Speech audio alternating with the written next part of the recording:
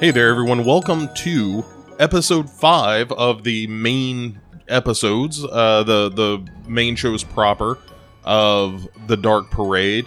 Thanks very much for all the feedback. Thanks for listening to all the episodes in our Psycho series.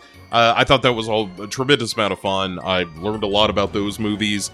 As I do doing this show, that's one of the things I like about it is, I say it kind of as a joke in some of these episodes, but only half jokingly, that I hope you exit these episodes a little smarter than when you entered them in regards to the movies that we're talking about. And so for the second series of movies, I wanted to do something that was a little more fun, a little less heady. Not that, Psycho 3 and 4 are necessarily the most complicated of movies, but I would say that the series in front of us is even less complicated, and I'm talking about the Night of the Demons series. And there are 3 films in the initial series, and then there is a remake. We're going to be covering all 4 of those with a variety of hosts. And the first one up is my friend Mark Ball, who I've worked with a bunch on the summer series. You'll hear us talk about this, but we never got an opportunity to work together just mano before, and very much wanted to. So there we go. We are doing the first Night of the Demons. We've got other hosts on the other episode, so I think you'll enjoy it. I know I have. It's been a great deal of fun, and I have a weird sort of reverence for these movies. Maybe because of the time in which I saw them. They are not necessarily. I mean, they're B movies to be sure, but I don't know. There's something a little special about these, and I think as we talk about them, I think we start to get to the bottom of what it is about these movies that put them, a little bit, a few notches above some of the other movies of this type that came out around the same period. And it isn't just Linnea Quigley bent over in a grocery store. So, anyway, thanks again for listening. I'll be back on the back end of this conversation. So enjoy Night of the Demons with Mark Ball. And welcome, as always, to The Dark Parade. Alright, so Night of the Demons, let's get into it. With me to discuss the first of the Night of the Demons films is one Marcus Ball. I don't even know I don't think it's really Marcus. It actually isn't. I get asked that a lot. Usually if it's spelled with a K like mine is, it's just Mark, and if it's with a C, it's Marcus. But yep, just the Mark. I just like extra syllables. That's all. You and a lot of other people, evidently, which I'm totally okay with. I've been called much worse things, believe me. Marcus Paulus, his Roman name. But first of all, thanks for doing this, and second of all, we'll do this a little more on the back end. But tell the people where you're from. What are your bona fides, other than having been podcasting for, 30, 40 years now? Oh, God, it feels like 100.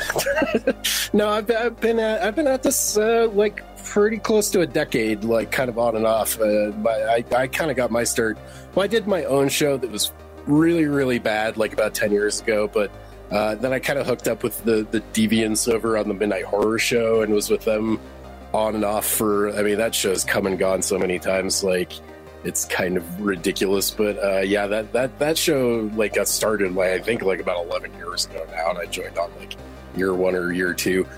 Right now my main podcast jam is Doing the Nasty over with Duncan on the Teapots cast of side podcasts to the podcast Under the Stairs. There were about halfway through the tier 3 list of the Video Nasties. So we've been doing that for I think about a year and a half now. So we got about another year and a half of those left. But you can find me over there. I love doing guest spots. I'm really stoked that I don't think you and me have ever recorded a show where it was just you and me. We haven't. I think we've been on a lot of the Teapot Summer Series roundtables. I don't know if you remember this, but I was on an episode or 2 of Devour the Podcast a long time ago, and I distinctly remember those because those were really bad recordings for me. I don't remember why exactly, but I remember one of the movies we were talking about was Carrie, and I came on and I just, for whatever reason, didn't have a whole lot to say about Carrie. I'm not a huge fan of that one, or at least I wasn't at the time. I bet you if I came back around to Carrie now, I'd probably like it a lot more than I did back then. But I felt really bad because you guys were nice enough to invite me on as a guest, and I just kind of fucked it all up, and it was just like, I don't have a lot to say about this.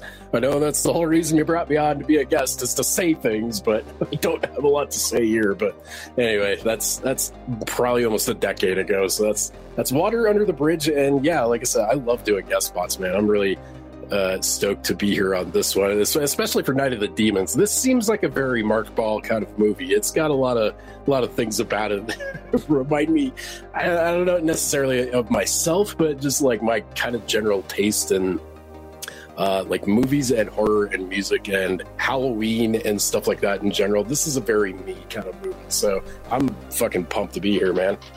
Thanks, man. And we haven't done anything just one-on-one, and we have so much fun when we do the summer series together that I definitely wanted to have a show that was just us goofing off.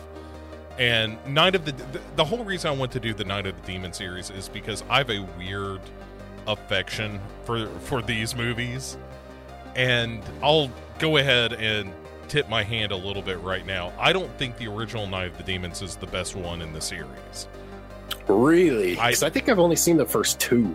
I think we'll get to it later in the series, but I think I prefer the second one to this one just because it goes more places. Right. By which I mean like actual physical sets. That's true. This one's pretty confined.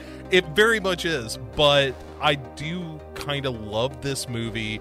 And just earlier today, I was listening to the commentary with Steve Johnson and Kevin Tenney and I can't think of the Hal Harness, is that his name? Hal Havens, who plays Stooge, and Kathy Podwell, who plays Judy. It was the four of them doing it. Right. And the thing I learned is that everything you think about this movie is exactly what it is. It was the least surprising director's commentary I may have ever listened to. I mean, there's nothing really wrong with that. It's a fairly straightforward kind of spooky haunted house movie, I guess you'd say. Like, I don't know. I would love to, this has pretty great special effects. I would have loved to have, learned some, which maybe we'll bring up on the show a little bit later, some little factoids about production. But yeah. Yeah, so let's get into this. The basic story begins kind of Lethal Weapon 2 style, where it just jumps into a car and off we go. Right. Except there's not, Mel Gibson calling anyone sugar tits and banging on the roof of the car. Yet. Thankfully. Oh, yet? Does that happen in one of the sequels? God, yeah, I that's hope right. not. Like you said, you haven't seen Night of the Demons 3, so it's kind of, at this point, it's sort of Schrodinger sequel. It can, it both has and doesn't have a Mel Gibson cameo all at once.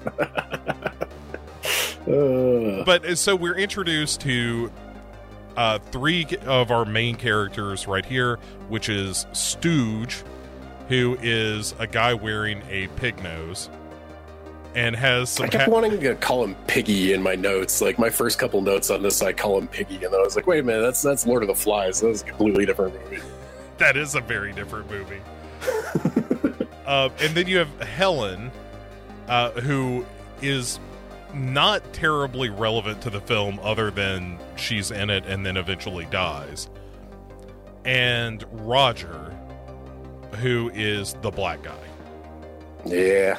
And it's kind of a shame. That's like his whole character, practically. He's the token black guy. He's the token black guy and easily the most cowardly character in the film, which is also kind of unfortunate. But I guess for him, every movie kind of needs a coward. He's like the Ben Cooper of this movie, almost, only not quite as big of a jackass. Yeah. It would just be nice. I mean, again, this is looking at it through 2021 eyes, but it's like, why have the one black guy in your movie be the one who's just like, screw everyone else, I'm out to save myself? That's true. But such is life. So they're on their way to a party at Hull House, which is at a local mortuary. And we get a setup for the payoff at the end of the movie where they pass by a dude who was coming back from the grocery store, an older man, carrying apples and razor blades.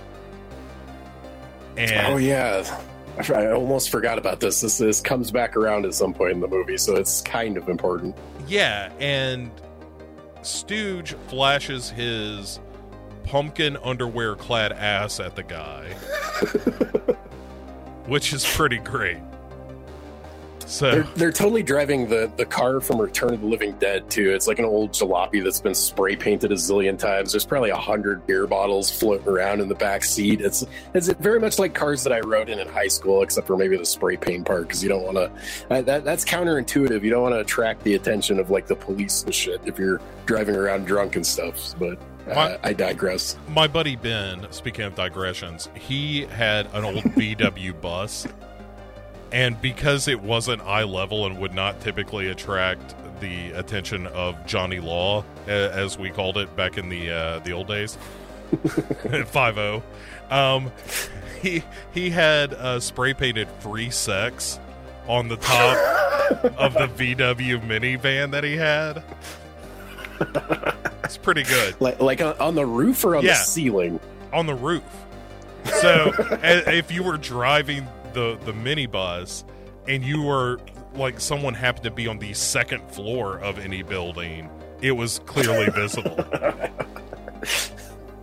That's fucking hilarious. I mean, VW buses are meant to be painted, whether it's a mural or like a very creepy, luring sexual type of thing. Like those vehicles are meant for that kind of, I feel like. Yeah.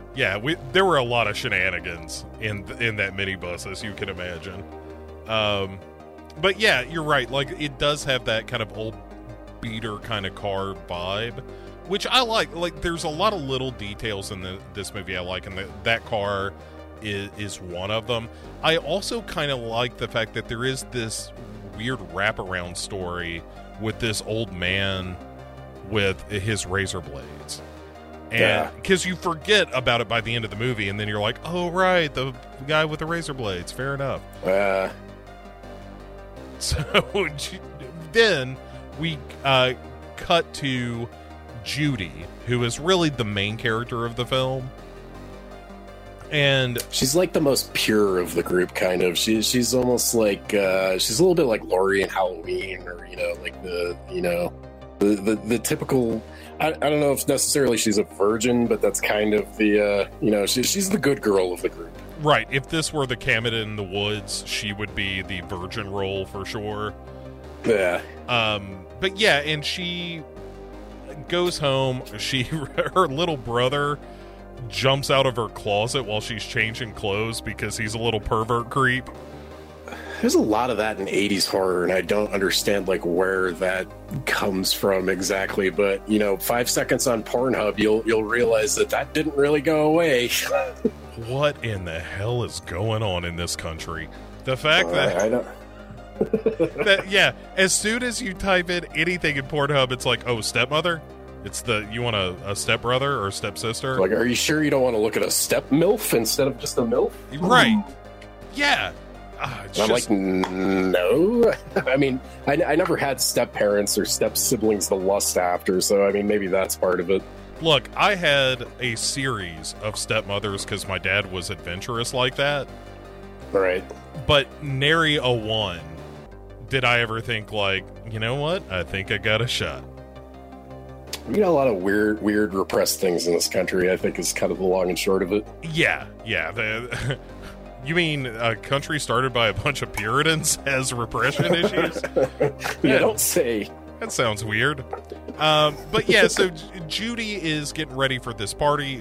Her boyfriend, Jay, who is this frat boy knucklehead, is like, hey, babe, let's go to Angela's party. And she's like, you mean that creepy goth chick? And I'm like, go on. Them's my ladies. But eventually she kind of gives in. There's also some business with her ex-boyfriend, or just a friend that is a little too chummy, named Sal, who shows up. And he's trying to pay off Judy's younger brother to find out where this party is that Judy and Jay are going to. But this all starts with him showing up to be like, hey, how about you tell your sister I got a pet snake for her to play with? And you're like, what in the fuck is going on here? And thankfully, he's a shithead little brother. He's like basically tells him to kick rocks or whatever. He's like, "Come on, kid, I'll give you a shiny quarter if you tell me where your sister's gonna be." I can't remember what the line is, but yeah, he's just like, "A quarter? You think I'm gonna sell out my sister for a quarter?" And then he pulls out $1, and it's like, "Oh yeah, well, I mean, I guess this was the 1980s. You're probably gonna bought like 5 comic books, 10 hot dogs, and a fucking Snickers bar for $1." But yeah. Anyway, a Nintendo Entertainment System costs $3.75. If he would have put out a $5, he could have bought an island in the Philippines at this point. In money wise, yeah, it has the same value as Bitcoin does today. Fucking Amazon stock, right?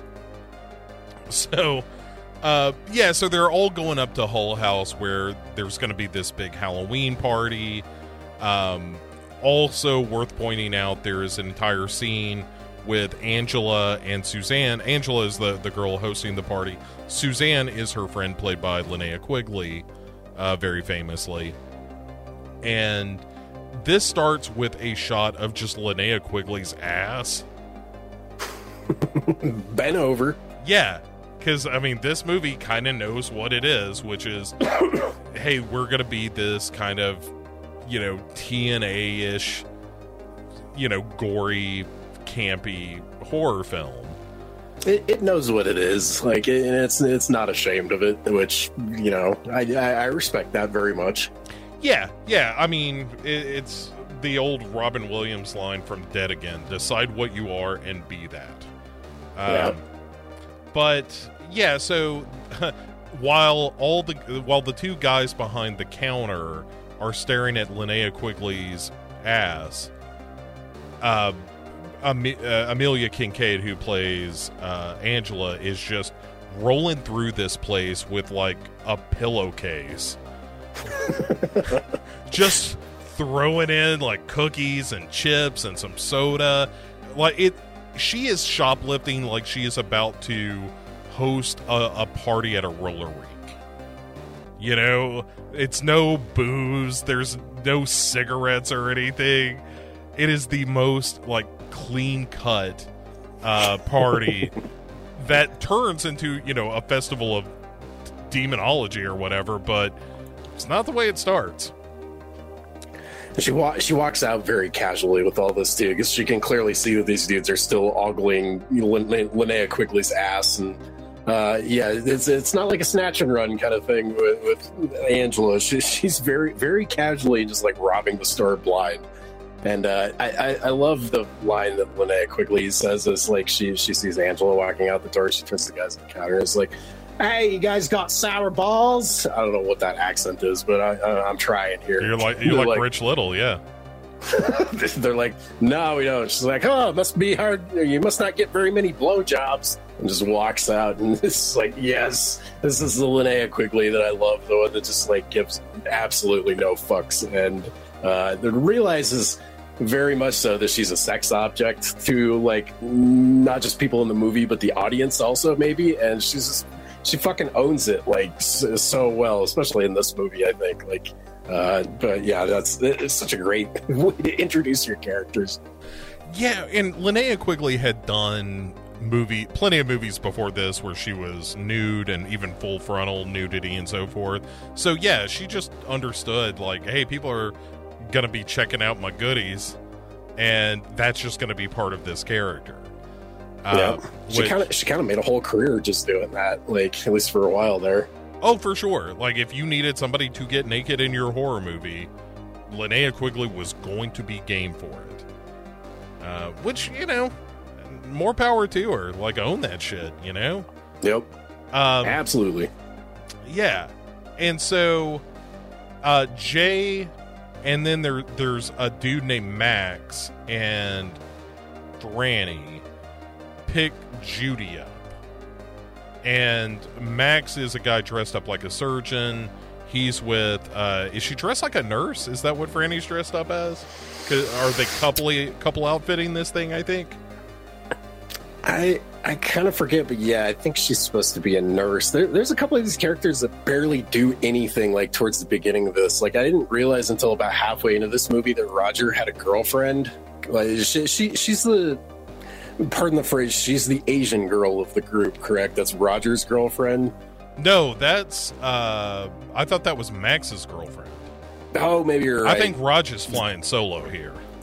Okay, they kind of get in like the same room, I think, basically later on in the movie. So I guess I just assumed that they were boyfriend and girlfriend. They all have kind of generic names. Probably doesn't really help it all that much either. Like Angela is like kind of the iconic character from this movie, so she's easy to remember. The rest of these people, I have a really hard time keeping their fucking names straight or like who is who, sort of. So, and like Judy, like yeah, she's kind of the other one that like is kind of the only one that really stands out. Well, and Linnea Quigley, obviously, but I'm really bad with the names, I guess is what I'm trying to get at here. Really bad. Well, and Judy's dressed up like Alice from Alice in Wonderland, which also kind of helps. It both sells that innocence idea and also just makes her distinct from the rest of the group that are like generic doctor guy and pirate, you know, stuff like that. That kind of stuff I don't think lands real well. But yeah. Well, and Stooge is a pig. That one is very appropriate. Yeah, I mean, Stooge is the other character that you're like, well, I ain't forgetting Stooge in this movie. Because he's just a real piece of shit from front to back. But, yeah, so they go to Hull House. When they show up there, Max is the one who kind of tells the legend of Hull House, which is that it was a mortuary. There was supposed to be, you know, satanic rituals conducted there, and that evil spirits are in the house, but they can't escape Hull House because there's an underground stream that runs around the building, and he puts his stethoscope to the ground. He's like, yep, there it is. There, I can hear the water flowing underneath, and that means that spirits can't get away. There's also a line about how old man Hull House apparently was like a little too friendly with his clientele, which is a funeral home, so there's a little bit of implied necrophilia going on there.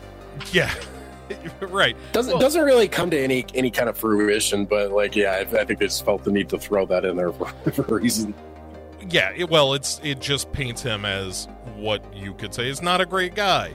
You know, you don't like. It's one of those things, if you learn that about somebody, like, well, I like to have sex with corpses, you just immediately think like, oh, you're a dirtbag. Okay. Yes, this is true. You know, it's not like, it's the exact opposite of when somebody tells you that, like, they're in the Bigger Brother program or something. Yeah, they do a lot of charity work. Yeah. Well, I give out, you know, presents to all the poor kids in our community at Christmas, and I dress up like Santa Claus. And yeah, the other guy's like, hey, yo, I run a funeral home and I like to diddle the corpses. You're like, ugh. I'll tell you what, I go through like 40 gallons of lube a month, and and only 30% of that is for work. Oh God. I don't know why you had a southern accent there, but you know. But yeah, so there's we get a quick setup where somebody hands Judy a lighter. You okay? Yeah, my cat knocked my phone off the fucking desk. I'm glad it didn't hang up the call. Sorry about that. No problem, stupid cat.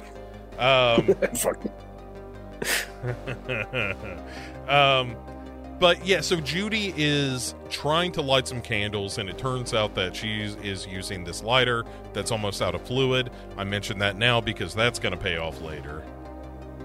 And then there's a like the power goes out in this place, and Angela's like, hey, I got a better idea. How about we do a seance where we all sit cross-legged in front of this mirror, and it's a past life seance is the way she puts it, where we're going to sit around, look into this mirror, and when it goes black, we're going to see our what we look like in a past life. Right. And so they all start doing that, and then I think it might be Sal who's like making fart sounds or something behind him.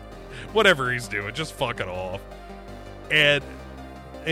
But before he does that, the mirror goes black, but we don't see anything. And that's why Angela's like, you dumbass, like we almost had a spiritual connection here and you ruined it. But meanwhile, Helen, don't get used to her, she is looking at the mirror still and sees like a demon head in the mirror. Oh, yeah, that's right. And she's like, oh my God, it's a demon. And she freaks out and also sees herself dead in this mirror. And then the mirror falls over and breaks into a million pieces. And this is where we get the coolest shot of the movie. Oh yeah, all the pieces of the broken mirror on the floor, and everybody's just like looking down at it, and it's like you can see the group of them like all huddled together, but yeah, it's just like little splinters of glass like on the floor. That is such a cool shot. Yeah, and one of the interesting things that came out of that director's commentary is Kevin Tenney said that it was a real stupid idea to do that shot because they were. I bet it was a bitch to get right. Yeah, he said it took half a day to get that shot. Oh, God. And they were on such a tight schedule that if the shot had not come off, which he was under no illusions that it was going to for sure, that they just wouldn't have had coverage for that day. Oh, boy. Right. So, but it turned out it's a great shot. And yeah, the one thing that I will hand this movie is that there are some great lighting and shots in the film that make it absolutely. It looks way better than the run-of-the-mill, kind of 80s monster movie that it is. Yeah, totally. If you're into like shadow and like, just like I wouldn't even call this minimal. I guess it's minimal lighting, but they just really know how to, just like make things seem way bigger than they are and way creepier than they are, just like with like really simple, like kind of, I don't even know how to describe it really. It's just a lot of like, lack of light and like knowing like where to throw your shadows kind of. I think this is like a beautiful movie to look at if you're into that kind of shit. Absolutely. And like shooting a lot of lights through slats in the wall and that kind of thing, that like real. And also just pumping rooms full of smoke to make sure that those lights are visible. Those slats of light falling and stuff. It looks really good. But anyway, so while they're all standing around this kind of main room, the demon comes out of the furnace in the crematorium. And it's like a steady cam shot, very Evil Dead-like, of coming out of the furnace and going upstairs and kind of moving around the room. And there's a little bit of kind of mythology in the series established here, which is, hey, if the demon is in the room, it's real stinky. Yeah. I think it's cold kind of too, I think. Yeah. And I appreciate that. I like the fact that the demon smells like a fart. That's kind of fun. Makes sense, especially if it's a real evil demon. Yeah. Which is what I'm going to start calling mine after eating something that makes my stomach a little upset. I'm like, oh, I got an angry demon. He's trying to come out. Somebody call an exorcist. I've been possessed by a foul scent. So, but yeah, everyone kind of is looking at each other like, what is that smell, and why is it so cold in here? And meanwhile, the demon goes in Linnea Quigley's mouth. Yep. And at this point, Angela is like, hey, we should probably get out of here, because everything that we're talking about, like all these weird smells and the cold spots, and Helen said she saw this demon and all that stuff, all of that to me sounds like demons. And we don't want any part of that. Ghosts are one thing, but demons are another. And then somebody's like, hey, what's the difference between ghosts and demons? Screenwriting 101. Yeah. And she says, well, ghosts are people that have died. demons are spirits that have never been human. They're just evil. And they're like, oh yeah, that does sound bad. So Helen in particular is like, let's go. And Roger is going to go with her, and they take Angela's car keys. Angela, she is not pleased about. No, not at all. But meanwhile, Jay is like, well, I mean, it seems like a shame to break up the party right now. Don't you think so, Judy? How about like we get naked in one of the rooms in this filthy house? Another 80s trope is dudes wanting to have sex with their girlfriends in the grossest, scummiest fucking places imaginable. I don't understand it, but whatever. Yeah, they have already discovered coffins in this joint. They know that it used to be a funeral home. And so at best, everything is really dirty and just covered in piss and shit from rats and bugs and other people who have come into this house to party. And that's a best case scenario. And now we got demons as well. Like, but old boyfriend, what's his face? He is not thinking about any of this. He just really wants to get into Judy's pants. For sure. And so she goes off to look around. Stooge is kind of running off to look around. And Suzanne is like, hey, Stooge, how about you come with me, but hang on before we go explore, because I'm going to lock lips with Angela here. And kind of infects her with the demon as well. Yeah. That's one way of passing along this curse or whatever. Yeah, it's just to lock lips. Yeah, and that seems to be it. Like, you are either killed by the demon or the demon gives you a big mouthful of evil. Yep. So that seems to be the two methods of transmission. And but yeah, so that, you know, a bunch of people are gonna go explore around the house because it's a horror movie and that's what we're doing. Like, hey, let's split up. Yeah, we can do more damage that way.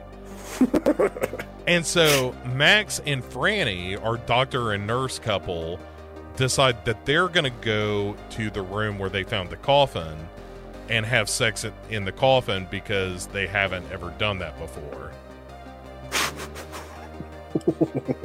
Has that thought ever crossed your mind in the years that you've spent on this planet? You're like, what would it be like to fuck in a coffin? No, I feel like I'm going to have enough time in a coffin that I don't need to jump on that bandwagon early. This is very true.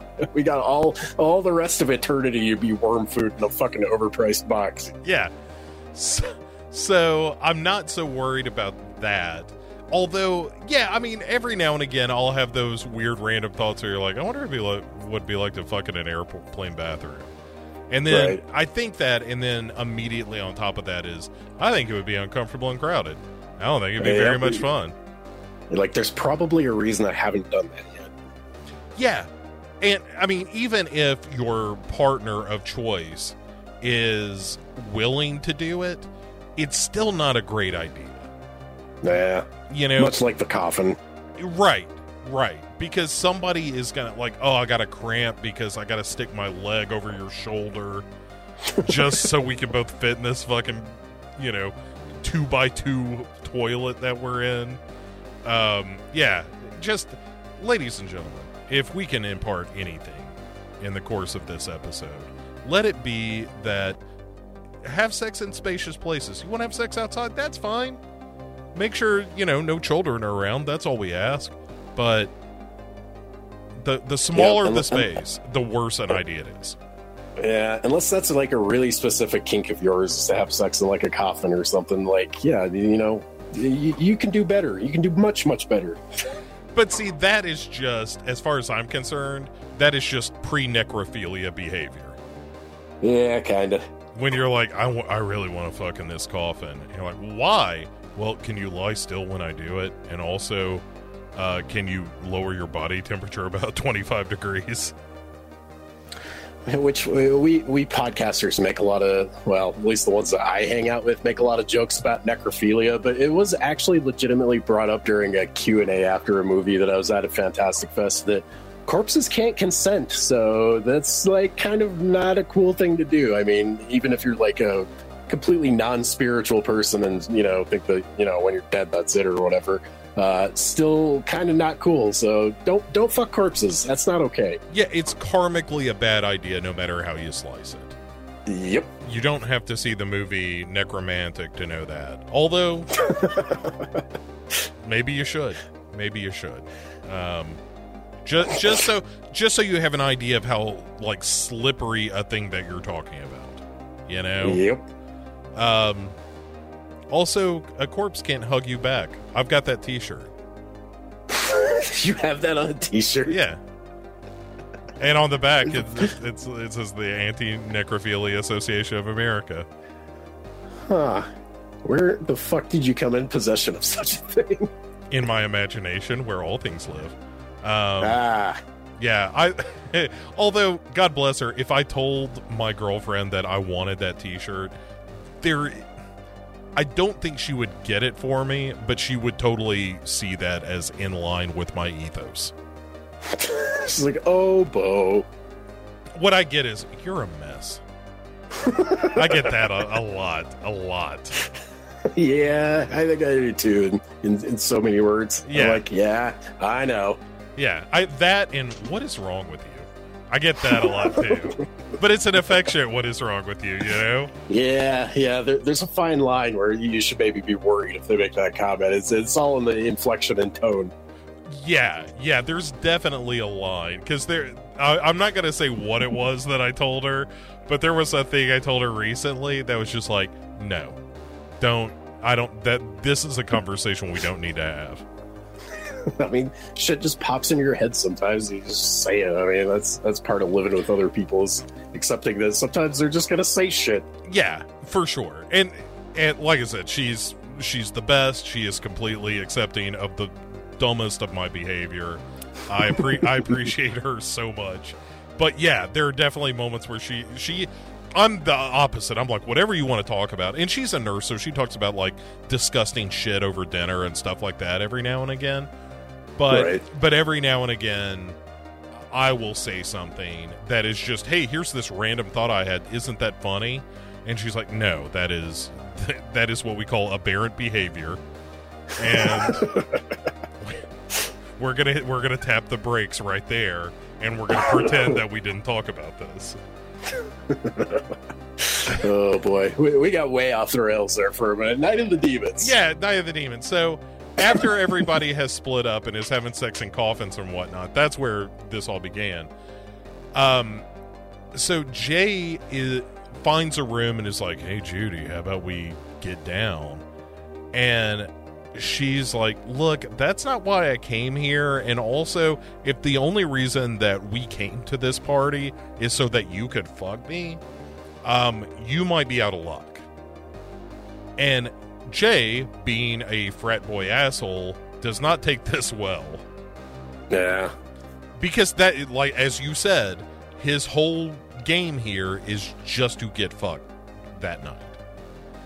So, which is doing her a disservice. She's a nice young lady. She's got, I mean, her little brother is a perv, but like she looks like she lives in like a pretty good house. Like her family's got, you know, at least a little bit of money or whatever. Like, you know, you treat your girl right. Don't fucking treat her like a fucking sex object. Like this dude totally had it coming to just get told, you know, I don't know if this is gonna work, if this is all you're into. And of course, yeah, he storms off like a huge baby. And it's like, this is where it's the audience. You're like, okay, we want this guy to fucking die next, and make it a good one, because he's a piece of shit. Yeah, that one of the things that you learn, I think, as you get older, hopefully, is that, you know what, you treat a woman right, then she wants to fuck. That's the secret. Is don't start with the fucking, and the fucking will come. Anyway, that's a different show. So that's Legion After Dark. Yeah, right. Coming soon. That's coming back next year. Sweet. Yeah. So while that's going down, Roger and Helen are trying to get out, but they keep running into the same 20 feet of brick wall, which apparently wraps around the entire place. Which, like, in any other movie, like what Roger is doing out there, where he's basically like, I can't find the gate, it was right here, and he's like staring at a brick wall, that could be done really goofy. I don't know why on this viewing, that kind of creeped me the fuck out for some reason. Like, that's like a really simple way of being like, they're kind of losing their minds, or the house is fucking with them on like a weird, you know, metaphysical level, kind of, because like you shouldn't just, you know, it should be hard to miss this giant creepy gate that's at the front of this place. And yeah, I don't know what it is about that, like him looking for that and just like seeming so lost and like out of it. Like that kind of creeped me out big time this go around. I can't quite put my finger on it. It's got a kind of a Blair Witch vibe to it, of like, yeah, you're just kind of lost and you should be making progress in getting away, but for some reason you just end up in the same place you started. Yeah, it's scary because I mean it kind of happens in real life. Like I mean, that's Blair Witch is a great example. Like all kinds of people get lost out in the fucking woods all the time, and that's got to be such a terrifying feeling to be like, the trail was right here and now it's just nowhere and everything looks the same, and like I'm starting to get scared because I'm fucking lost. Right, you have that second guessing of like, I think this is the right way back, but also all trees look alike. And, yeah, you know, maybe I'm headed the right way and I think I'm headed the right way, but I could also be second guessing myself into going the wrong way. And I guess this is like way creepier because they're like in a house. They're like, you know, they're a little bit out in the countryside, I think, but it's not like the woods. Like I said, like you could, I think it's pretty easy to lose like a trail or whatever, especially if it's dark. Losing a gate, that's like, oh boy, that's a bad sign for our fucking characters. There are bad things about to happen. For sure. Yeah. And I agree. I think there is a really unsettling thing about the notion of, there was a door right here and it's not here anymore, and the laws of physics themselves are no longer applicable in this scenario. Yeah, that's spooky, man. Yeah, and so Helen is like, fuck this, I'm gonna stay in the car, you give me a yell when you find a way out of here. And so then she's killed by some demon. And he gets in the car for a second and is looking around for Helen, can't find her, and then her body just lands on the windshield of the car, which is a pretty good effect. It's pretty bloody and splattery when it hits the windshield, which I appreciate. It's good. It's good sound design too. It was like really startling because it gets kind of quiet like right before that. Like the jump scares, like a lot of it is all in the sound design. And there's a cheap way of doing it that like isn't very effective, and there's a way like this one where like there's at least a little build up to it, and it does like genuinely startle you, kind of. Yeah, there aren't a ton of jump scares in this movie, which is also how I prefer it, like a judicious use of jump scares as opposed to, well, that's just what the movie is. Right. Because at that point it just becomes a theme park ride and it's not a movie. You get numb to it after a while too if you overuse it. Oh, for sure. See the James Wan films, as far as I'm concerned. But then we have a moment where Stooge, who has been led upstairs by Suzanne, gets locked out of the room she's in because she starts freaking out on him about like, don't look at me, and kicks him out, and he's just like, what in the hell? Oh yeah, she's got lipstick all over her, or she's drawing like a heart or something on her face in lipstick, and yeah, is like clearly starting to lose her mind. Yeah, and we should just go ahead and talk about this whole effect because it's one of the things I remember most about this movie. When I think about this movie, it's one of the things I think about. It's the one everybody talks about for sure. This has got to be like the most. I don't know if you call this iconic. It's definitely the most memorable for this movie. I think it's the one everybody talks about. With one that quickly. Yeah, and so it's her bare-breasted and she's drawing, basically a spiral around one breast, and she's got these hearts drawn in lipstick on her face, and then she just takes the tube of lipstick and pushes it into her left breast. Like right under the nipple, just like inserts it like it's a fucking CD drive or something. Did you get to the part of the audio commentary where they talk about this? Because I've always wondered, like, what the hell was the inspiration for this? I did, and they didn't talk about the why of it. It was in the script. So, Steve Johnson did talk about the how of it more than the why, but right. I get the impression that it was just some weird gag that Kevin Tenney had come up with. But yeah, Steve Johnson, essentially said, like, we made this appliance and they did it with this kind of gel so that she could, not only... So it bounces back, kind of, like, so that the material. Yeah, and the lipstick tube itself was collapsible, so that as she's pushing it in, it's folding. Okay. But then she also puts her finger into the appliance. And this is such a great touch. She just, like, tucks it in there, like, one, like, knuckle deep with her fucking pointer finger.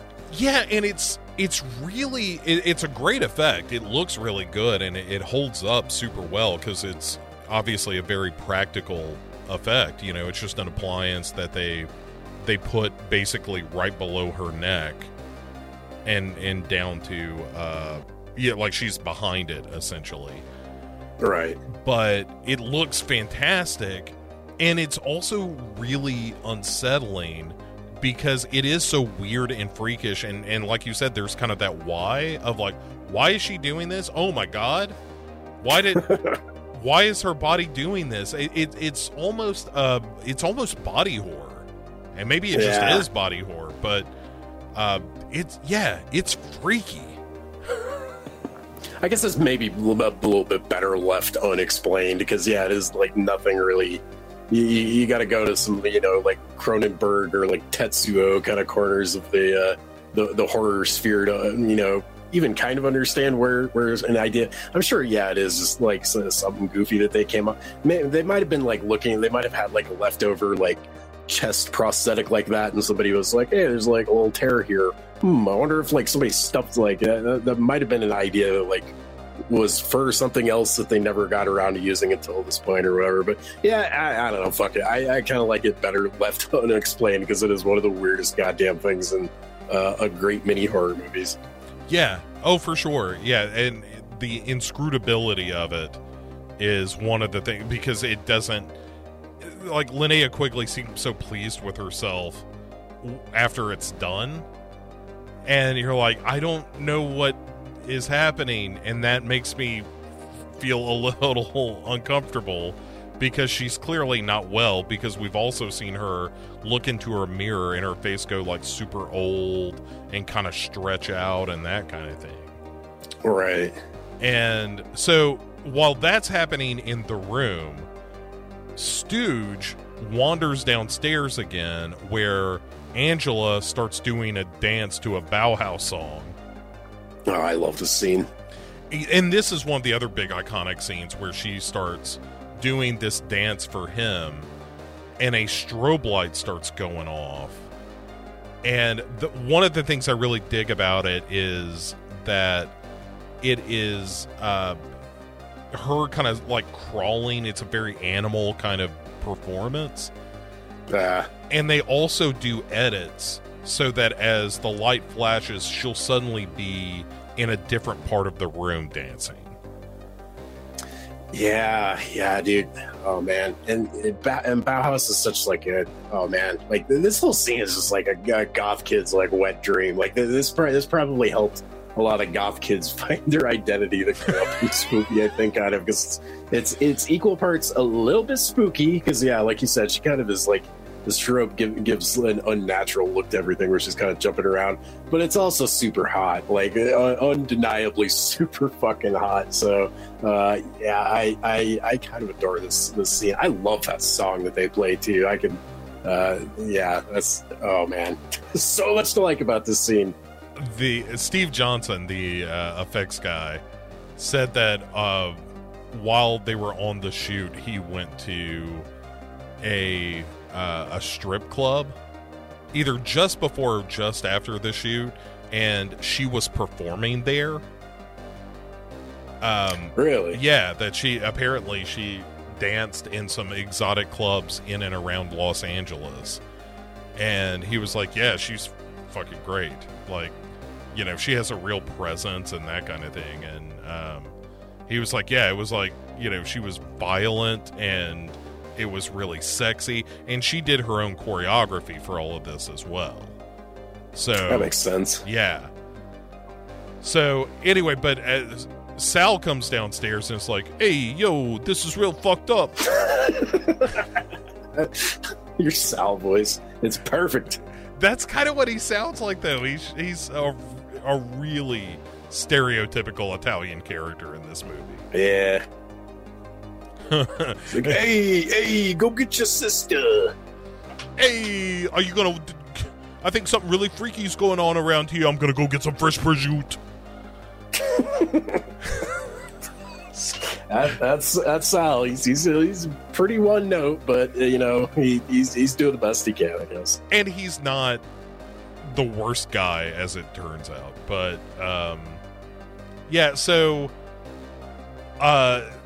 finally, Angela is right in front of Stooge, and she starts kissing him, and she's got a demon tongue as this happens, and we understand. Like, he starts trying to pull away from her, so it's clear that he is being killed and or infected by this demon. Right. And so Stooge is now God, Angela's God, Suzanne's God. And then Jay shows up to find Suzanne still mostly topless and also flipping her skirt up, so we see some badge as well. Mm-hmm. And he's like, "Oh, well, I was here with Judy, but I think I know where my bread is buttered." Yeah, he switches gears real quick. Yeah.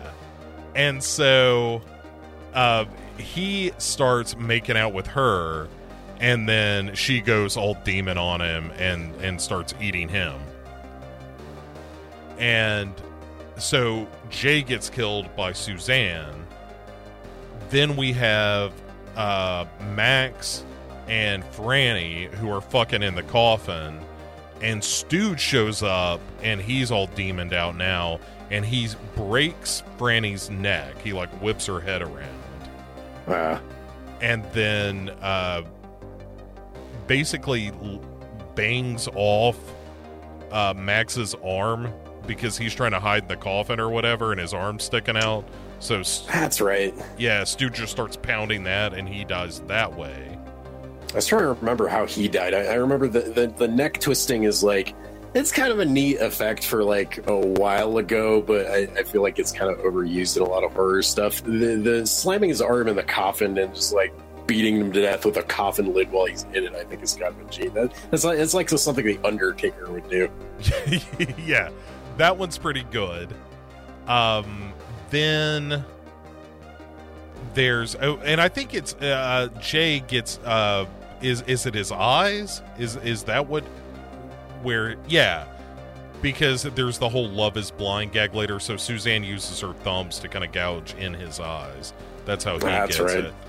And so then Roger and Sal run into each other, and Roger's like, "Hey, I can't find the gate, and also Helen's body fell on my car." And Sal's like, "Hey, yo, there's something fucking crazy going on around here." And so they're trying to find a way out. They find Judy still upstairs in the room where Jay had left her. She gets like locked in, basically. Yeah. And so they decide that they're going to escape, and they're going out the roof is how they're escaping. And then Angela and a couple of the other demons show up, and Sal ends up going off the side of the building along with Angela. And he gets like a picket fence stake through the chest, is how he ultimately goes. But he kind of goes trying to distract them from Judy. Yeah, it's a borderline noble death for a not very noble character up until that point, which I thought was kind of a nice touch. There's nothing wrong with redeeming characters that are kind of shitty throughout like the run course of the movie. Yeah, I mean, he's kind of a dirtball, but he's not a possessed demon trying to murder anyone, and that's really the big threat here. And yeah, I think he genuinely, he has a terrible way of showing it, but I think he likes Judy well enough. Yeah. And so Roger has jumped off the roof. He's on kind of this raised platform and is trying to get Judy to jump into his arms, and she ends up falling. And it's a nice kind of dolly shot of her falling. Couple of other shots to point out before we kind of get to the end of this, which we're barreling towards. There's some fun shots of Angela floating down the hall. Oh, dude, I'm glad you brought that up, because that is like one of my things that I like. Just thinking about it like sends a shiver up my spine, and it all comes from the original The House on Haunted Hill, because it's got those couple shots of like the housekeeper that kind of just float, like you can't see their legs moving. And it's like the simplest special effect in the world. Like they're literally just on like a mechanic's like dolly or like a roller of some kind, and then you cover it with like a long dress or a skirt or something. And I don't know what it is about it. It's one of those things that's like so unnatural, and you can tell that there's not like digital effects or like any optical effects really. It's 100% practical, and it looks so fucking unnatural and creeps me the hell out. And it's also like a super, I think, traditional thing, like when people talk about seeing ghosts or whatever, is that they don't really like, oh, the ghost came walking up right to me, I could hear his fucking keds clip-clopping on the floor. No, they usually don't have feet and they float. That's like, I think a really, really old kind of thing about ghosts that I think is pretty common. Which is also, there's like the opposite. My mom used to work in a lot of nursing homes, and I can't remember if this happened to her or somebody that she knew, but she worked in this place that had basically like a big dance hall in the basement. Like it's this massive, like, old folks home type facility thing. And apparently like one of the night nurses or whatever heard, I don't know, just some kind of commotion. And they went downstairs and into where the old dance hall was. And all they could see was like a group of feet, like, kind of bouncing around like they were dancing or something. No bodies, just feet, like shoes, old timey shoes. And I'm pretty sure that was probably that nurse's last day there. And they said, fuck this, I'm going to go work at fucking, Texas Roadhouse or whatever. But anyway, I figured I'd throw that in there. A little ghost story for Halloween related movie. Yeah, I love a good ghost story. It's one of my favorite things is when someone's got a, like, hey, this happened to someone I know kind of ghost story. Love it. Dude, people that work in nursing home people, it seems like, have a lot of them. I mean, it's an obvious thing when you think about it. Because, people die left and right in nursing homes. That's basically why they go there, is to live out the rest of their life and be cared for kind of or whatever. So that seems a little underutilized in the horror genre as the haunted nursing home, because like you talk to most nurses and stuff, they're like, fuck, they're all haunted probably. Well, yeah, you got nothing but dead people around, so or dying people. About that effect, the floating effect, it's even more low rent than you described, because this was something that they did talk about in the commentary. Really? Yeah. They put her on roller skates and pushed her. Oh, perfect. I mean, it's kind of the same basic thing. Yeah. They might have done the same thing in House on Haunted Hill, for all I know. I always just kind of assumed that it was, like a mechanic's dolly, like they used to get on their back and get under your car kind of deal, or, just a board with some fucking wheels on it. But this is the 80s, so yeah, I can pretty much guarantee at least a few of these people had roller skates in their closet at home. Yeah, it works super well. There's the one where you see her, like, the full body, that's her on roller skates, and somebody just shoved her down the hallway. And then right. the ones where you see her kind of waist up, was done with, and that was where she was on like a dolly, and they had the cameraman in a wheelchair pulling all of that backwards. But yeah, it's super effective. And so Judy falls on top of Roger. They're now trying to get away, but again, they can't get out because of this wall surrounding the joint. So they end up going back through the first floor and down into the crematorium. And that's where they find a demon head in the crematorium, in the oven. And outside the door of the crematorium, the possessed pals of theirs have gathered and are banging on the door. And they have to get out of this situation because Stooge and Angela and the rest of that ilk are slowly but surely forcing the door open. Like the screws are coming out of the hinges and stuff like that. And they get the bright idea, Judy and Roger do, to basically pull the pipes away from the oven, turn on the gas, and then the lighter that she had earlier from when she was lighting candles, she uses that to light the natural gas and turning into a bit of a flamethrower. So when the demons come through the door, she sets them on fire. It's kind of goofy, but, you know, it does kind of make sense. I mean, it would never in a million years work in real life, but, you know, it's a unique way to kind of dispatch our bad guys at the end of the movie, kind of. So it looks cool. You can get away with all kinds of shit as long as it looks cool. Yeah, and it's fun because we get to see some people set on fire, and that's never a bad thing. And yeah, they kind of run past these burning demons and get past them, get outside and to the brick wall again. And at this point, Roger manages to use some barbed wire to scale the wall and get to the top. Then he is trying to drag Judy up and over as well. While she is doing that, the demons, who are now all burned up, and actually the burn makeup I think looks real good too. Yeah.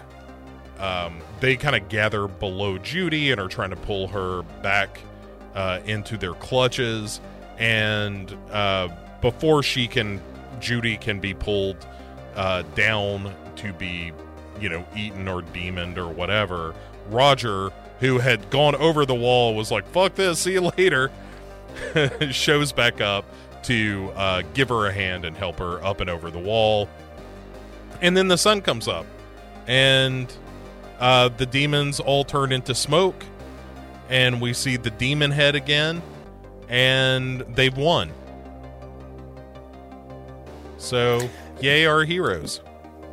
Did they talk about on the commentary at all about like what was the like inspiration or anything like about the demon head? Because I'm not remembering that. Steve Johnson also worked on Ghostbusters, right? He absolutely did. Yeah. Okay, because I'm looking at a little miniature terror dog from Ghostbusters, and I'm like, you know, the demon in Night of the Demons that like shows up in the mirror and like at the end of this movie kind of looks like a skeletal version of a terror dog a little bit. A little bit. It was something that he had modeled, I think, and so that might have been like you know, same mama different daddy kind of situation. Yeah. But yeah, I think it comes off pretty well. A fun little fact about it is when you see the sun coming up, that is some stock footage that they bought, but they didn't have money to buy the clip, and so the director Kevin Tenney worked out a deal with the stock footage company where they had filmed a boat exploding in the movie Witchboard, but they never used it in the movie. So they traded stock footage where they got the sunrise and Kevin Tenney gave them the boat explosion. That's fucking wild. I would love to at some point stumble across the exploding boat from Witchboard that didn't get used and be like, hey, that's that. Yeah, I thought that was real fun. But yeah, so Steve Johnson has some fun stories, mostly about him working on the night shoot and having to stay up late to do all the effects work. and doing an ample amount of cocaine to keep awake. Oh yeah. Yeah, he's a character. There's a great episode, I think, of the Shockwaves podcast where they had Steve Johnson on. He talks about like doing cocaine with the ghost of John Belushi when he designed Slimer for Ghostbusters. I think he's got a book out too, and it's full of all these insane stories about being a special effects guy at like probably the height and like will always be, you know, the golden age of practical effects, which is kind of the 80s. Late 70s to early 90s kind of was, you know, when dudes like these, they were fucking rock stars back then. Same with like Phil Tippett and Stan Winston and these guys, like they were absolutely at the top of their game and could like, you know, we're just making movies that like we're still talking about all these years later and still love and adore. So yeah, Johnson worked for Rick Baker for a while, and I mean, it's that group of wild men are just fascinating and just completely drug fueled, which makes it even better as mythology. I mean, I'm sure they were just nightmares to be around, but you know, it makes fun stories, that's for sure. Yeah, definitely. So our heroes start walking away from Hull House, and they pass by the home of the old dude that we saw earlier in the movie buying apples and razors. And when he sees them go by, he has a line that's something like, "Oh, you filthy pig bastards," or something like that, which I really enjoy. But he goes inside, and his wife is like, "Well, dear, I made you an apple pie." And without any self-consciousness at all, he's just like, "Well, that sounds great. Cut me a slice of that apple pie." Starts eating it, and then she's complaining like, "I couldn't get any fresh apples at the store, so I just used the ones that you were going to hand out to the trick-or-treaters." And as he's doing this, of course, razor blades just start ripping through his throat. And it's a gross effect too. It's his whole like front of his neck is just like tearing apart, basically. Yeah, one of the most expensive effects of the movie as it happens. And I can see that. Yeah, it's just, again, it's a whole neck prosthetic, and you're having to pull the razors through it, and there's all the blood, and a more complicated effect than a lot of the others. I think the other one was the lipstick was the other like big expensive effect. Yeah, I mean, it's like a whole. They probably had to do a cast of her whole torso. That's like, you know, a day and a half, 2 days just doing that part of it, and then applying it is like half a day. Like a lot of it comes down to time. Like the materials and shit to build this stuff might not have been super expensive, but you got to pay somebody to do that, and it takes a long time. Yeah, as we learned, however, Steve Johnson was happily the volunteer to help make the cast of Linnea Quigley's chest. No, really? They just took like a cast of his chest or something? No, hers. He applied. Okay. Yeah. Gotcha.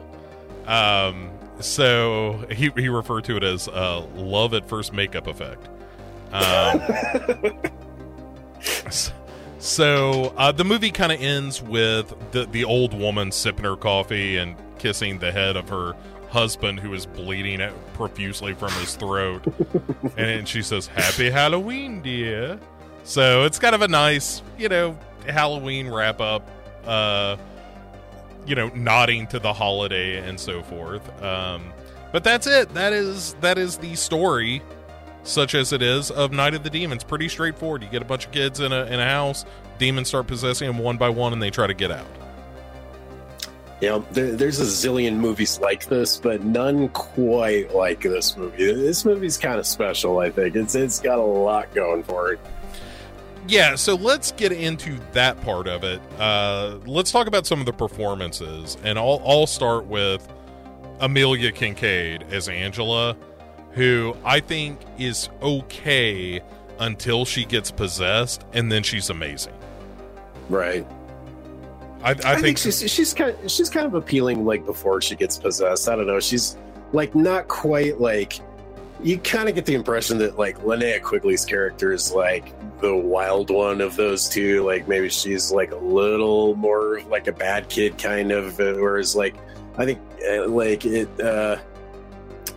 Angela's character before she gets possessed kind of on a base level reminds me of like the main character in Pyewacket. She's not really like a bad kid. She's just into spooky shit, and she likes dressing in black, and like that was kind of like that was the style back then when that was like a fairly relatively fresh and new thing. And there's still kids like that. Like Pyewacket was only made a couple years ago, and it's features a I think similar kind of characters. This is a goth kid basically, and I don't know. I always appreciate movies when that's not done super stereotypically, because to a degree, I was that kind of kid, and I also knew a lot of kids that were like that. They were not necessarily bad kids. We were just into spooky shit. I don't know. Some of us had, our problems like every kid does or whatever. But like clearly Angela is not above like just shoplifting like fucking crazy, or like probably breaking and entering into private property, because there's no way in hell the whole house is just like, open. Like I don't know, is there a shot of them like opening the gate? I forget, or like I feel like there should have been a shot somewhere of them. It's definitely implied that they break into this fucking place. So yeah. I mean, she's no angel, but deep down, I think she's a she's a good kid. Yeah, she's a good kid. She's a good kid. Go get your sister. Yeah. Speaking of Billy Gallo, the guy who played Sal, he is a performer in this movie that really sticks out to me, because he is playing that kind of dirtbag guy, but I think he's actually very funny in it. Yeah, he's got some of the best lines of dialogue, I think, in this. I don't know. He's got the look, he's got the voice. It's a bad Italian stereotype, sure, but he's also like kind of, I think, going for like a greaser thing. And he's kind of like the evil Fonz. This is another character that you like see in a bazillion movies, especially like where like in another movie the kid brother would have been the main character, and the shitty boyfriend is kind of the antagonist. What kind of reminds me too is Terror Vision with whatever the hell the sister's doofy fucking punk rock boyfriend that keeps threatening to beat up the little kid is. I can't remember what the hell his name is. It's been a minute since I've seen Terror Vision, but kind of the same thing there. A while, yeah. But yeah, I think he's fun. I think he kind of gets what that character is and really leans into it. And I think the same thing is true of Hal Havens, who plays Stooge. I think he understands, like, I'm just going to be ridiculously over the top and unlikable. Because hearing the guy talk, it's like, he seems like a very smart, funny guy. And him playing just a complete, party monster, just looking to get drunk and laid kind of thing. It's fun, and he goes full out. Like, they tried to get him to moon that old man to show his bare ass, and he was like, "You can't afford that. I'm not showing my big ass on screen, man." Yeah, his costume's perfect too, because I mean he is a pig. His character is a male pig, so yeah, it's kind of brilliant stuff. And yeah, he's just a lot of fun to watch. Like, even though he's super obnoxious and crude, I genuinely enjoy watching him in this movie. Yeah, he's really fun. And we talked about Linnea Quigley, who just kind of owns it, and she's very creepy. Linnea Quigley is Linnea Quigley. You know kind of what she's going to bring to your film, aside from just the nudity. But also she has a very measured way of talking, that I find it most pointed in like Return of the Living Dead. But she has that very enunciated delivery where every word is very important, it's an interesting delivery style, and nobody else sounds like her in that Scream Queen kind of collection of actresses. And I'm a big fan. I like it when Linnea Quigley shows up in something. Because A, Oh, yeah. she's probably going to get naked, and B, she's not going to be a pushover, you know, because she never is in these movies. Yeah, I hate to say it, but I mean, I big time grew up on Return of the Living Dead. That was a movie that I've probably seen fucking hundreds of times at this point as a teenager. Like, I think that maybe to a degree shaped, you know, she's just got like such a badass attitude in that movie. And yeah, like you said, like she just takes shit from nobody, and like I respect that so much. It's like a super, I think, you know, even though she gets butt naked through like a good chunk of that movie, I think it's kind of a, you know, pro-feminine role, because she's, you know, just, well, I don't know, it's hard to say. I feel weird talking about pro-feminine things as a doofy white male that, you know, Sure, doesn't really know much about these things, but definitely shaped, I think, personally my taste in women to a degree. Yeah, and I think kind of lastly for me, Kathy Podwell as Judy is, I think kind of what you need her to be in this movie, which is very sweet, very innocent, can look scared when you need her to be, and it's not a complicated performance or anything, but she is totally right for that part. She's very sweet faced and all that, and yeah, I think she is, you know, this is damning with faint praise a little bit, but like I think she is totally fine in this. But also when you're surrounded by like Amelia Kincaid having a ball as Angela and Linnea Quigley pushing lipstick into her boobs, it's just hard to stand out in that crowd. Well, yeah, like you said, she's necessary because she's kind of our center, you know, as far as like the character dynamics in this goes. She's, I think, kind of going to be the character that the audience relates to the most, just because everybody is like, you know, somewhere between a wacky caricature or just like a weird, quirky kind of character. We need somebody that's like kind of normal that the audience can relate to, and yeah, it's kind of Judy in this one. Yeah. So, anybody else you want to call out as far as performances go? I think that's, I mean, I think that's about it. And like, yeah, this is one of those great movies where like you can, like, it's great for the actors because they basically most of them get to play two parts. They get to play, you know, their normal character or whatever, and then they get to play possessed character. And I think everybody in this movie does a really good job of like, you know, acting like, you know, some of them are kind of possessed and some of them are like a little bit more like zombies. Like they don't really get a whole lot to do, but definitely, yeah. Possessed Stooge and Angela are like fairly iconic. They just released a Blu-ray of this a year or two ago that Scream Factory packaged in a couple of action figures of those two, and I didn't get a chance to snag those, and now they go on eBay for like $300. But there's like anybody that's seen this movie would know, like if you just showed them those two characters, basically, like they know what movie this is from. It's maybe not on the level of like, you know, Jason Voorhees iconic, but fairly iconic, and like I think, you know, miles above a lot of the, you know, possessed by a demon kind of movies, because there's a zillion of these in the 80s. Like I said, there's movies just like this, only like a million times shittier, kind of depending on how you're doing it. So yeah, that's kind of one of the cooler things about this movie, I think. All right, well, let's discuss themes, which won't take long because this is not a particularly deep film. You know, it's not like coming off the Psycho series where it's like, well, you know, this is really a movie about the idea of escaping your past, and, you know, this is more like, I don't know, don't fuck around with black magic, I guess, and also don't put razors in apples. Don't be an old man asshole. Yep.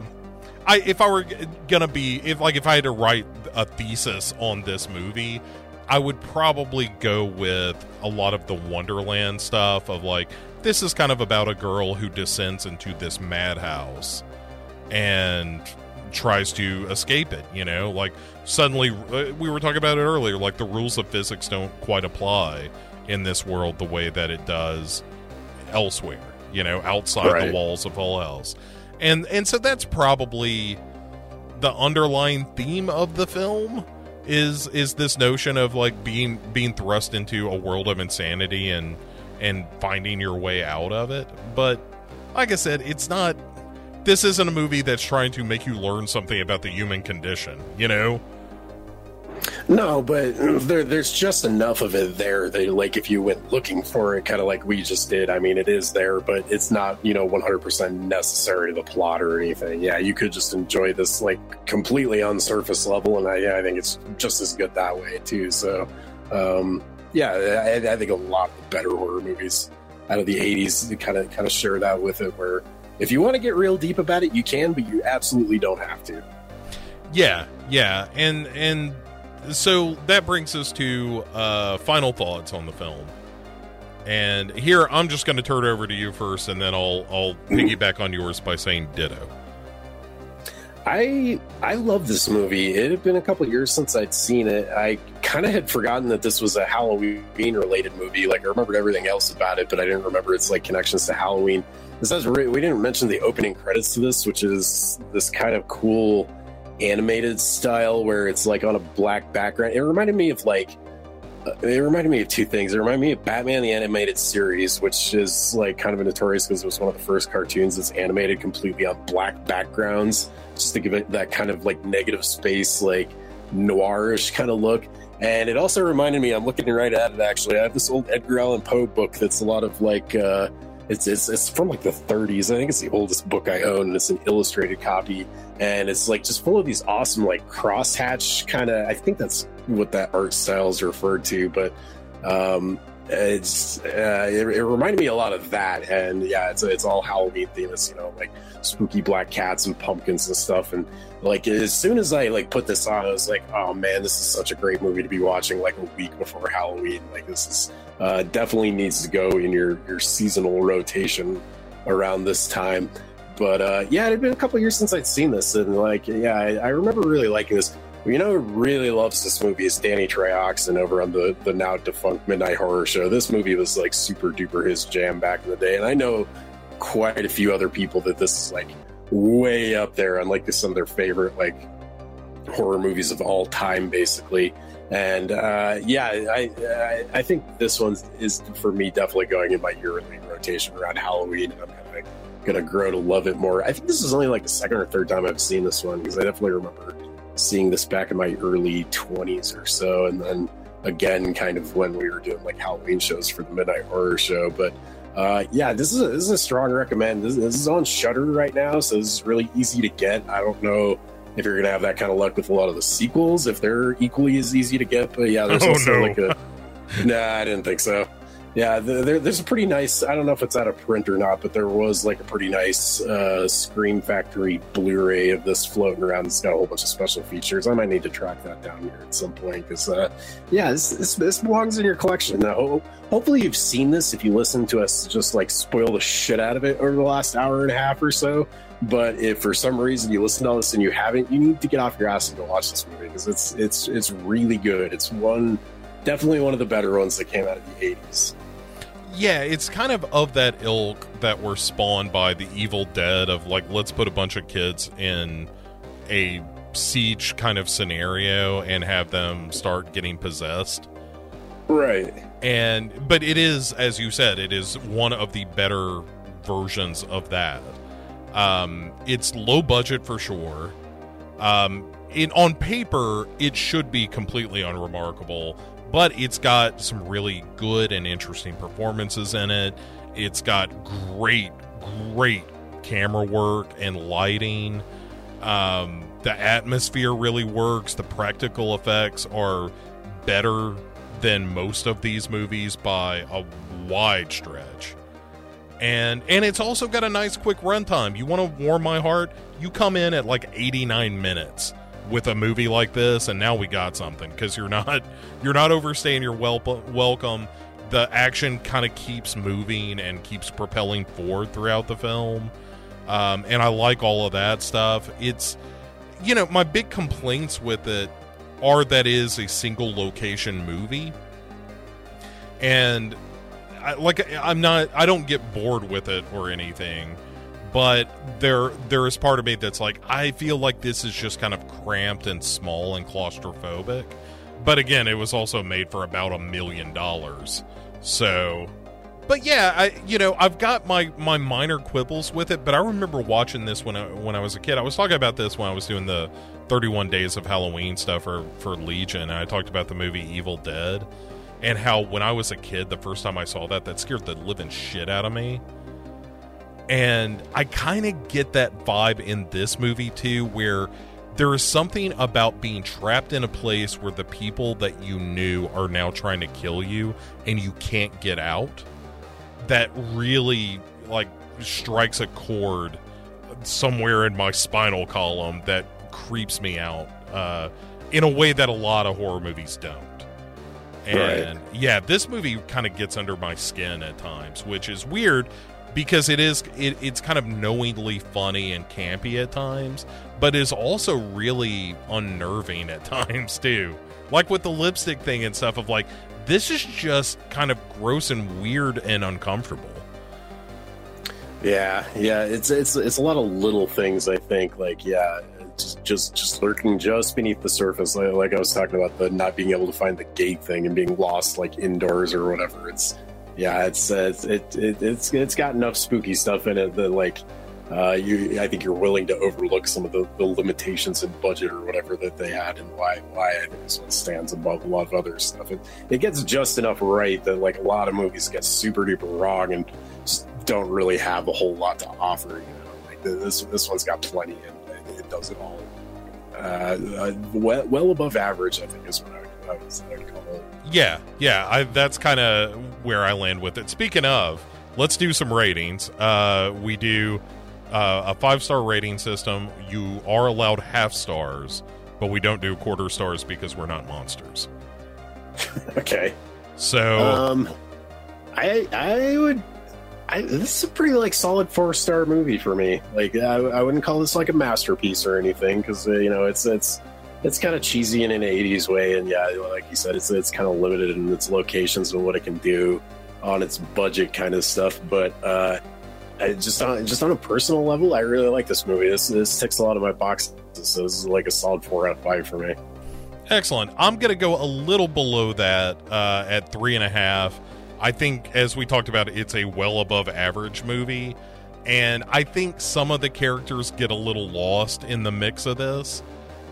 So, they're really just cannon fodder for the rest of the film. But for all the reasons that we talked about before, the great camera work and the lighting and iconic scenes like the lipstick nipple and Angela dancing and Stooge and all that stuff, it's, yes, as you said, Mark, quite succinctly, this belongs in a Halloween rotation. You should watch this movie around Halloween. So, before I cut you loose, here are 3 things that you may not know about Night of the Demons. Sweet. We're just going to give you 3 random facts about Night of the Creeps. It has nothing to do with anything we talked about before.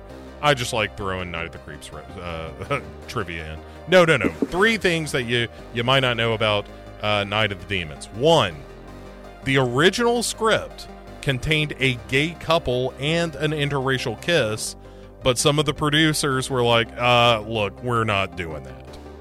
But Ooh. Yeah, it was like a super progressive screenplay, which kind of a bummer that didn't make it in there. The 80s were not terribly progressive in a lot of ways. Oh, for sure. Also, Linnea Quigley and Steve Johnson, when they met during the application of goo to her breast to make the mold, fell in love and were later married for a couple of years after doing this movie. Aw. Yeah, that's kind of nice. That's kind of nice. Yeah. And the last one is one that we briefly referenced, which is the animated sequence at the beginning. Originally was not going to be the open of the movie. Kevin Tenney wanted to do a live action open to the film, but one of the producers was so insistent on it that they ended up doing a mock-up of like a couple of minutes or a couple of quick black and white panels of what the opening would look like. And even though it cost way more than the opening that Kevin Tenney was going to do, and again, money was a big issue on this shoot, after seeing just a couple of seconds of this opening animated, he was like, "Oh, right, okay, that's what we should do." So that's interesting, and yeah, I kind of forget that back in the day, animation was really expensive, and like even finding companies or individuals that could do that kind of thing was a lot harder back then. Now, like everybody and their grandma has like Blender and is like an expert in like animation and 3D modeling and stuff like that. Like it's the tables have super turned. Well, and the technology has become like so much more readily available to do that now than it was back in the 80s. Like I guess that kind of makes sense. But now I'm kind of curious what he had originally planned, like kind of roughly the same thing, only done live action, like some Tim Burton, whipping through the town, there's pumpkins and spooky shit like that kind of deal. Now I'm kind of curious what they had originally planned. Yeah, my impression was that it was just going to be either kind of a cold open the way that Night of the Demons 2 happens, or that it was just like, hey, we're going to roll credits over this car ride. Okay. So, at any rate, those are three things that you may or may not know about Night of the Demons. Hopefully, you leave this show a little smarter than when you found it, and also certainly with more knowledge about necrophilia. Yes. So, man, Mark, thanks again. We've been needing to do something like this for a while, and I really appreciate you taking some time and checking out Night of the Demons again so that we could chit-chat about it. And with that said, people will want to hear more from you, so where can they do that? Yeah, man, thanks for having me on. This was a great pick, because I really like this movie, and I kind of forgotten how much I like this movie. So yeah, this was a good one to finally get you and me in the same digital room to talk about. So you can find me over on the Doing the Nasty podcast. That's at tputscast.com, as in the podcast under the stairscast.com. All of the other side, I keep calling them side shows, which makes it sound like a fucking circus or something, which to a degree, some of them kind of are. Somebody's biting the head off a chicken on one of these shows. I'm over here swallowing swords and fucking shooting a cannon at somebody's guts. Mm-hmm. But yeah, it's all the shows that come under the banner of the podcast under the stairs that aren't the podcast under the stairs. There's Opera Omnia, which you were on a whole bunch. You were on the David Fincher ones, right? Yeah, we're still working our way through that. I gotta watch Girl with the Dragon Tattoo here in a day or two.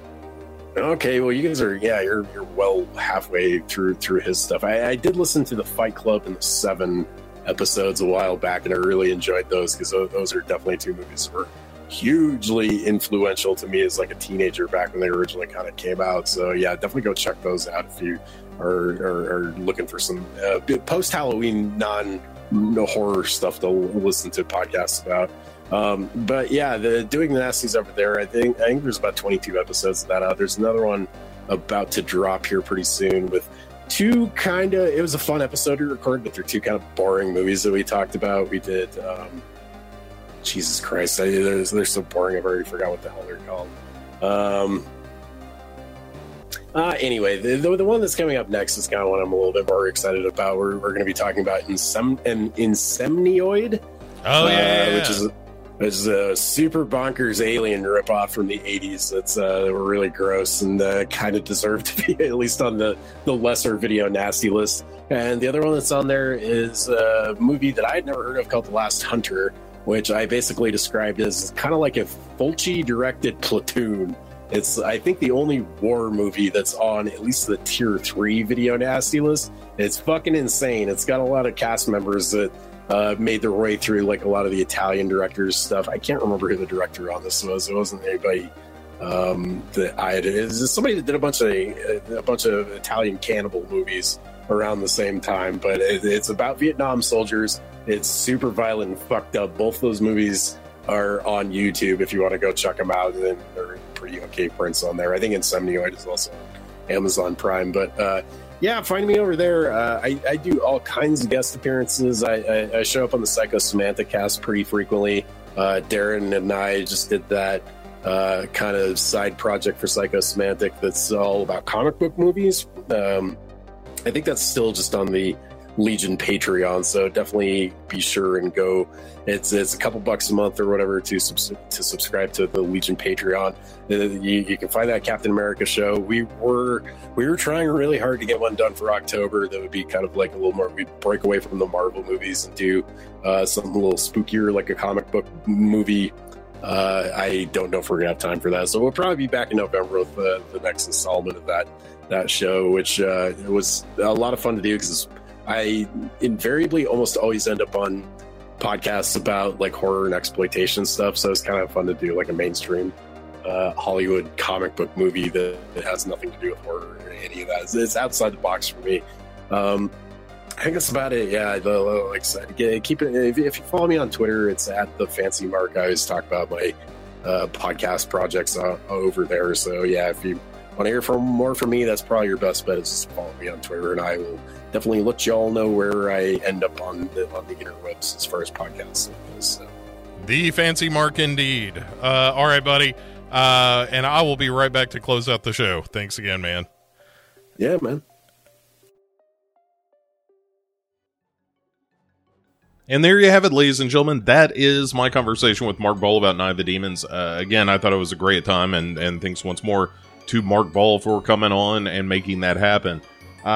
So, a couple of housekeeping notes here on the end of things. Be sure, if you haven't already done so, please subscribe to The Dark Parade on your podcast catcher of choice. Also, if you happen to have an iTunes account, if you would be so kind as to leave us a rating and review over there on iTunes, that certainly helps raise the profile of the show. And honestly, the best thing you can do is just share it around. Like, if you're enjoying the show, post it on your feed or send it to a friend of yours that also likes horror movies. Anything that you can do to help us elevate the show to its rightful place of power in the horror podcasting world. I appreciate it. Thanks for all the feedback. Please join me over on Meta or Facebook or whatever the hell they're calling it now. There's the group, The Dark Parade, and that is where I tend to be the most active. You know, just commenting about different movies and sharing some Halloween decorations and all kinds of fun stuff. So hop over there, say hi. You can also catch me on Twitter at Dark Parade Pod. And of course, I encourage you to subscribe to Legion Podcast, where you get this show and everything else I do, along with a number of other great creators. So drop us a line over there as well. That is it until next week, when we will be talking about Night of the Demons 2 with very special guest Gary Hill. Have yourselves a great week. We'll see you next time on The Dark Parade.